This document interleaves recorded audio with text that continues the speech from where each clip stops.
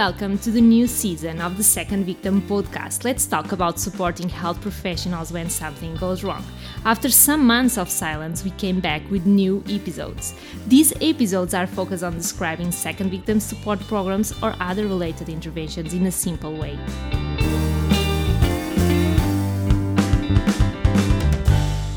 We selected 10 second victim support programs, and in each episode you can listen to people that are leading or making part of these interventions. Are you ready to start this journey with 10 inspired spots?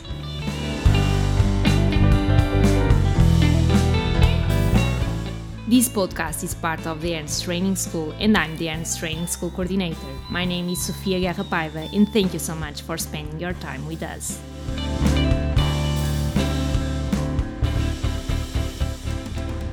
Today we'll talk with Dr. Katja Schrøder from southern Denmark. Dr. Schrøder is midwife and public health researcher, and she was leading the Buddy Study, a peer support program for second victims developed in 2 Danish hospital departments during 18 months. And today we have the pleasure to have a conversation with her. So, Dr. Schrøder, thank you so much for participating in the Second Victim podcast. As you know, we are starting the new season of podcast, and we are so happy that we can count with your presence today to open it and to talk about the Buddy Study program. I'm really curious about our conversation today, and I could previously read your publication available on open access, and we can find it on BMC Health Services Research. And it seems that the results are promising, and both departments decided to continue the Buddy Study program. Can you describe us a little bit more about the program? Yes, Sophia, thank you. And thank you very much for inviting me here. It's a great honor to be able to talk to you and to contribute to your great work with these podcasts. So thank you for that. The story behind the Buddy Study is actually that I have been doing research for many years on second victims in a Danish context. And when I did that as part of my PhD, ending that sort of mapping of second victims, and this was in midwifery and obstetrics in Denmark. We did a national study on that. The sort of follow-up questions everyone was asking was, so what do we do about it? Because one thing is understanding that this is something that goes on, and this is something that healthcare professionals may struggle with. But the next question is then, what do we do to support them? So that was sort of our endeavor to design the Buddy Study based on the literature, pointing in one direction, saying that peer support or talking to peers actually is the most asked for need after an adverse event. We really want to discuss this with our colleagues because they're the ones who understand the professional dilemmas, the clinical decision making, and also perhaps the emotional response to these types of events. So we wanted to build a support program based on peer support. Secondly, we did some focus groups with midwives and doctors to include them in the process. What do you think would work for you in this department? What type of program are you interested in? How do you want us to design it? Who should participate? Should it be voluntary or compulsory? All these types of questions. We did that as sort of a pre-work before we set up the program. So that was sort of the history of getting to design the Buddy Study. And the content of this particular program is a very central part is that everyone in the department had to attend a 2-hour seminar on the second victim phenomena. So getting a mutual understanding of what happens and what is already described in the literature. As a researcher, this is perhaps basic. We know a lot about second victims already, but working as a clinician, you may not have read these articles. You may not have the knowledge that this is actually something that is well described. And I'm not the only person in the world experiencing these type of emotional responses to adverse events. So all healthcare professionals in the department had to attend this seminar about second victim, about listening skills and about buddy talks. How do we support each other as peers? After that seminar, everyone had to choose 2 buddies from their group of peers. And that could be interprofessional, but the main thing was that it was self-selected relations, as we called it. If an adverse event happened after this, and you agree that your buddy is notified, the notification happens through the manager or the charge midwives at the ward or in the department. And then it's the responsibility of the buddy to contact the second victim. And we sort of reversed this, how can we say, the way things should be done. That normally, very often we say, oh, I'm here for you. Let me know if I can do anything for you. You just reach out. But we know from a lot of other research that people don't do that. We do not reach out when we find ourselves struggling with something.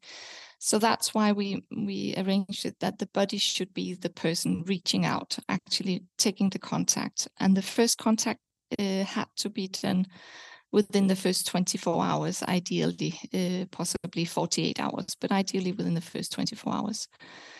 And that first contact could be, I've heard you've been in an adverse event. I am on my way to a night shift myself. Can we talk the day after tomorrow? So it's not necessarily a major buddy talk there and then. It could also just be an agreement. We will talk the day after tomorrow. So that's sort of the basic structure of the program and the content of the program. Yes, and also the talk can be in person and also just by phone, right? So yeah. it depends. It depends of the format that the involved people want, right? Exactly. The idea of this is to make it as individualized as possible, because I think the past decade or 2 decades we have become more and more aware and more working towards seeing our patients as individuals, not only with person-centered medicine, if you like, but also understanding that people have different psychosocial needs in when they are experiencing illness or crisis. And the same goes for the healthcare professionals. We cannot make a one-size-fits-all. Everyone must attend a face-to-face session within the first 2 days, blah, blah, blah, because people don't work like that. And to some, that might become a stressor in itself. Oh, I have to go and attend something that I don't really feel up for. So the idea of having a personal buddy is that they can tap into where you're at the moment, what's going on with you, and what would be better for you. Would it be for us to meet and go for a walk or go for a coffee? Is it fine to just talk on the phone? Because sometimes you have loads of things on your program on top of going to work. You have a family, you have children to tend to, you have a husband going to work late at night, and you can't go and see someone else. So maybe the phone call is actually what would be the most helpful. At that particular, for that particular person. Mm-hmm. And it's really interesting because I saw that in the article it's described that people that goes to the seminar choose the buddy, and then the buddy agrees to be part of the system as a supporter. Mm-hmm. So it's really interesting, this agreement before something wrong happens. So it's like, okay, I agree to be your buddy when something will not be okay. And this is really interesting. And so, and I think that's one thing that you could perhaps design differently, because in a lot of cases we find that healthcare professionals, they want to do these talks with the the other healthcare professionals who were involved in the event or who were there on that particular duty.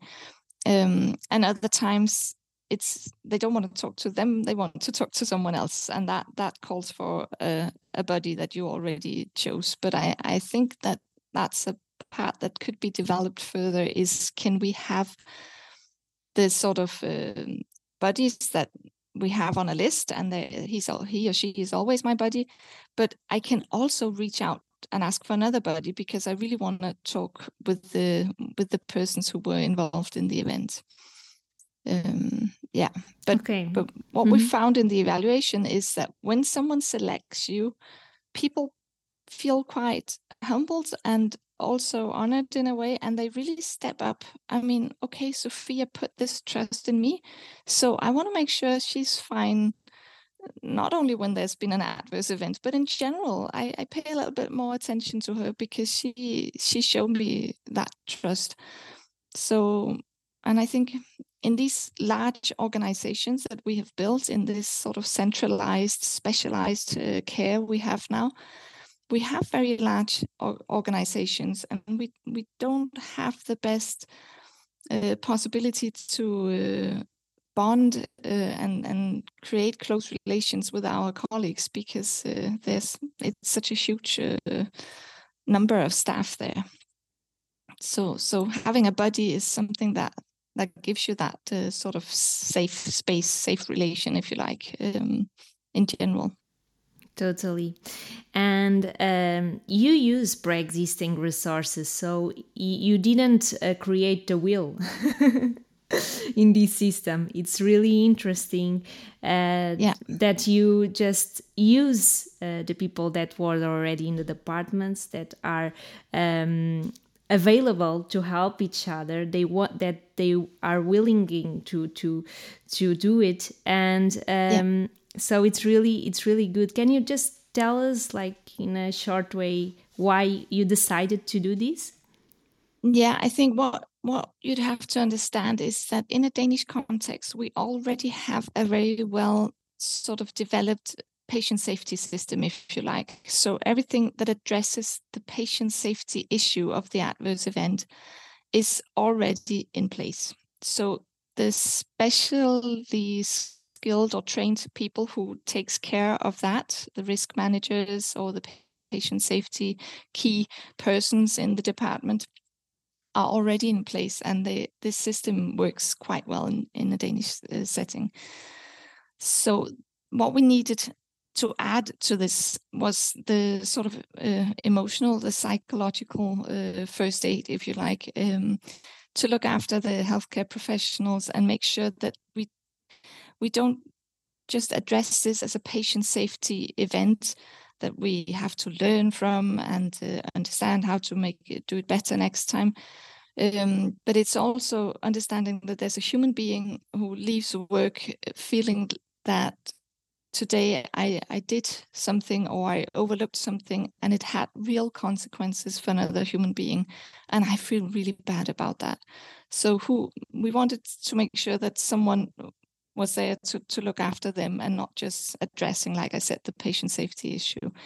So from that perspective, we have huge resources in the department already, because all nurses, all doctors, all midwives are educated and trained in looking after people in crisis. This is what they do every day. And we just wanted to extend those competences to include their colleagues as well. And we did some exercises in the seminar addressing just that, understanding what type of emotional responses are normal and what is requested. And they did some exercises putting up, and we have a paper coming out about this particular exercise as well, which made it very clear to everyone, okay, so what is asked for is something I am very capable of giving, because it's basic listening skills, understanding, compassion, being non-judgmental, being curious, asking, how do you feel? Well, what happened? Because what we tend to do sometimes is because we're so overloaded with our own previous adverse events or something like that, that we sometimes forget to listen, and we just sort of take over the conversation and tell, oh, that happened to me once, and let me tell you all about that. So reminding people what is asked for is someone to be there, to walk along with the person for the first couple of weeks while things are very unsettling, and you feel very concerned about what's going to happen to the patient and things like that. Okay. Thank you so much for this short description of the short and also so fulfilled. So it's really interesting to listen from you that you were leading the body study program, all these aspects. So now we will move forward for the barriers and facilitators of this peer support implementation. So can you just mention like 1, 2 barriers and facilitators that you found when you were implementing the peer support program? Yes, of course. I think one of the great facilitators was the fact that we had done the pre-work with the focus groups, because that was a help in terms of communicating this to the healthcare professionals at the department in general, that we had already spoken to a group of them, and they had asked for us to make it compulsory to attend the seminar. And the reason for doing that was because they wanted to signal that this is something that can happen to all of us, not just the sort of very junior staff, not just the ones who are not resilient. It can happen to all of us. So that was definitely a facilitator that really helped us to implement this in the department, that this was requested by their colleagues. And also, like I said, that it was adjusted to the local context. What do you think is relevant for you? So it wasn't a top-down decision, this is what you have to do.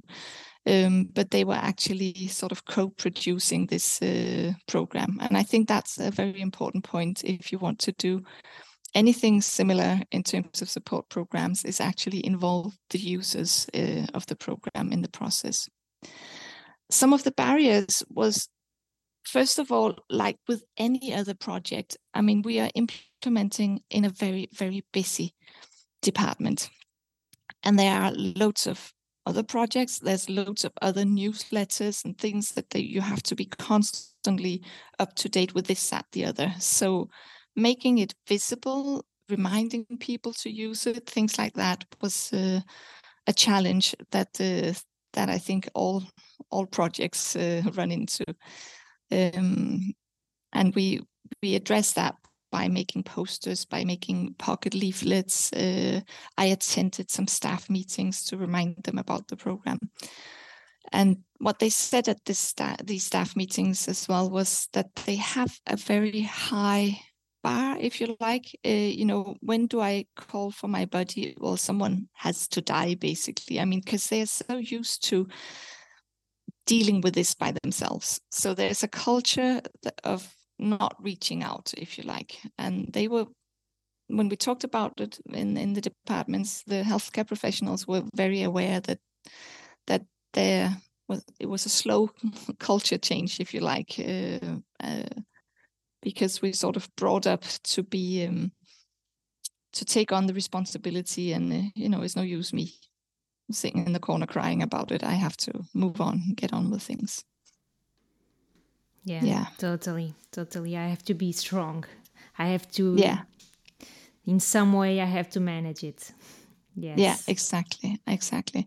And then I think another barrier as well is just on a very practical level, having all these buddy lists. When we did it in the very beginning was just a matter of a few hours getting the list done and getting everyone to consent that they would be someone's buddy and so on. But after that, as when it becomes everyday life again, people go on maternity leave, people leave the department, new ones come in. So there's a bit of a work updating this list, and it's not a huge task, but someone has to be responsible to do it, and that's something to be aware of as well. Okay. And about the results, the feedback, we are now just talking about barriers and facilitators, but also we are introducing some feedback from the program and results. We can now move forward to this topic. Yeah. Yes. Yeah. So we did an evaluation.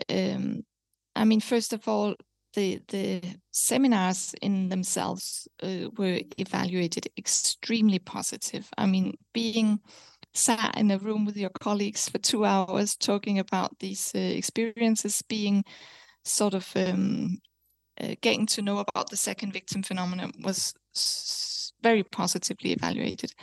And the idea that we have all attended the same seminar, we have got like a mutual language to talk about this, people found extremely useful. So what they found as benefits of the program when we did questionnaires after the program had been in the departments for 18 months, and we also did some interviews, was that first of all, that it encourages an open and compassionate culture, that it sort of contributed to an increased awareness about the implications of adverse events.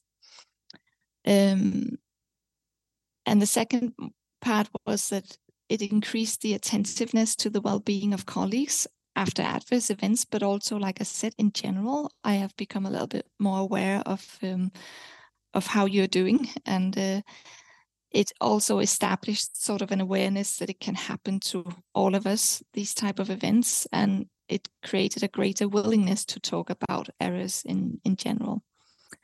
And then the third thing was that the self-selected relations creates this safe space for sharing. So when we feel guilty or feel ashamed or feel very uncertain about our professional clinical decision making, these emotions are not something that you just share with anyone. I mean, it takes really a safe relation for you to share that type of existential emotions and thoughts. And they found that having selected that relation themselves was of great importance to them. Now, some of the challenges of the program was that it was stated that the peer support, it's valuable, but it should not stand alone. And I have to say, it did not stand alone in our project, but that's just an important reminder that this should be an add-on to other existing support opportunities. There has to be the possibility to see a psychologist or hospital priest if you need that. And we had that opportunity built in our program as well. And also, it's great and very important to talk to my peers, but I still need the support of my manager. And I think that's very essential as well, that the managers don't feel, oh, someone else is dealing with that. I don't have to talk about this event with her. Because when you feel shaken and you feel, I'm not a very good doctor, I'm not a very good midwife, because that is something that you may feel after an adverse event, you need your manager to say the exact opposite. You know, I don't think any less of you for making this mistake. I know exactly what you're going through right now. And I'm fully behind you. And I want to find a way that we can support you to stay on board. And if you need, you know, someone by your side in the beginning while you do these crucial decisions the next few times, you know, we will find a way to do that, because I still think of you as a great doctor. So the managers really have a huge responsibility, and you know, a peer support program can't substitute that, if you like. We also found in the evaluation that some of the healthcare professionals found that I already have a buddy. The sort of informal peer support is already in place. We don't need this type of formalized system, because every time I encounter some difficulties in my work life, I always call Sophia and we talk about it. Or we always drive in the same, we commute together by car, and we always talk about what happened during the day. And obviously, if you're lucky enough to have a close relation already established buddy, carry on doing that. You don't need the formalized system. But we need to have a formalized system for all the people who don't have a buddy already. And we have lots of them in our organizations. And then the final part, like I said to you already, Sophia, is that it needs continuous updating and visibility to have a program like this. I think those were the main sort of. Thank you so much, Dr. Schröder, for sharing all this great information. And it's really motivating for, at least for me, I think for the listeners to see these great results, the great feedback, and also all the information that you are sharing with us, that for the ones that want to start a program, a support program, can see in your buddy study program some also lines to feel and to try to follow. So it's really important. So I hope that we can continue to see great results from the buddy study program. I see that you already are working on the next article. Yes, so we have now a third department included in a different region in Denmark now, who they're doing the evaluation in this spring. So we will look into that as well. Perfect. So thank you so much again. We will now close the podcast, and we hope that this information was great for the listeners also to get some motivation from the great work that is being done in Denmark. Thank you so much. Thank you, Sophia. Thank you very much for having me. It's been a pleasure. Thank you.